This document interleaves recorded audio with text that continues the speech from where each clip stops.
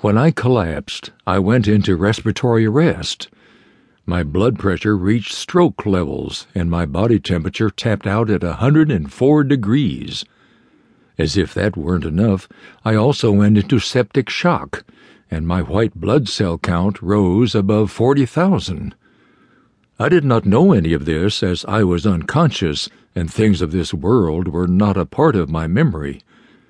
My daughter, a nurse in the oncology department of Mercy Hospital, came into my room as I lapsed into unconsciousness. She saw my mouth turn blue and my eyes roll back in my head. Being a nurse, she knew the ramifications of a 78 blood oxygen level.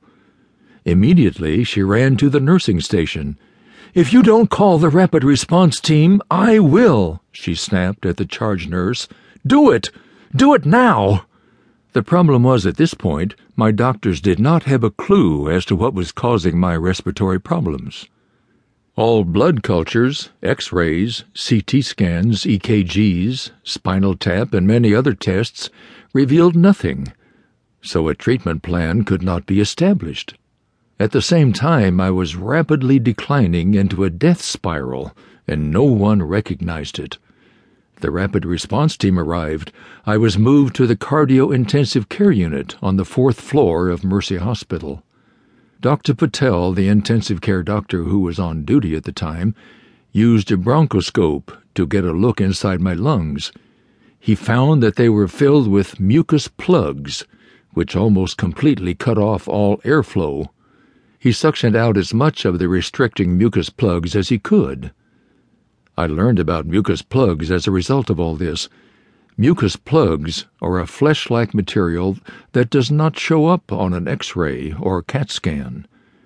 Mucus plugs resemble the pink slime found in meat products, as reported in recent news articles. They are gross, slimy, and invasive, almost alien, and all this was in my lungs.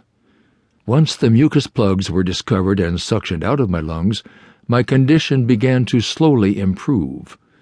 My body was being kept alive by machines and medications, but my soul had slipped away.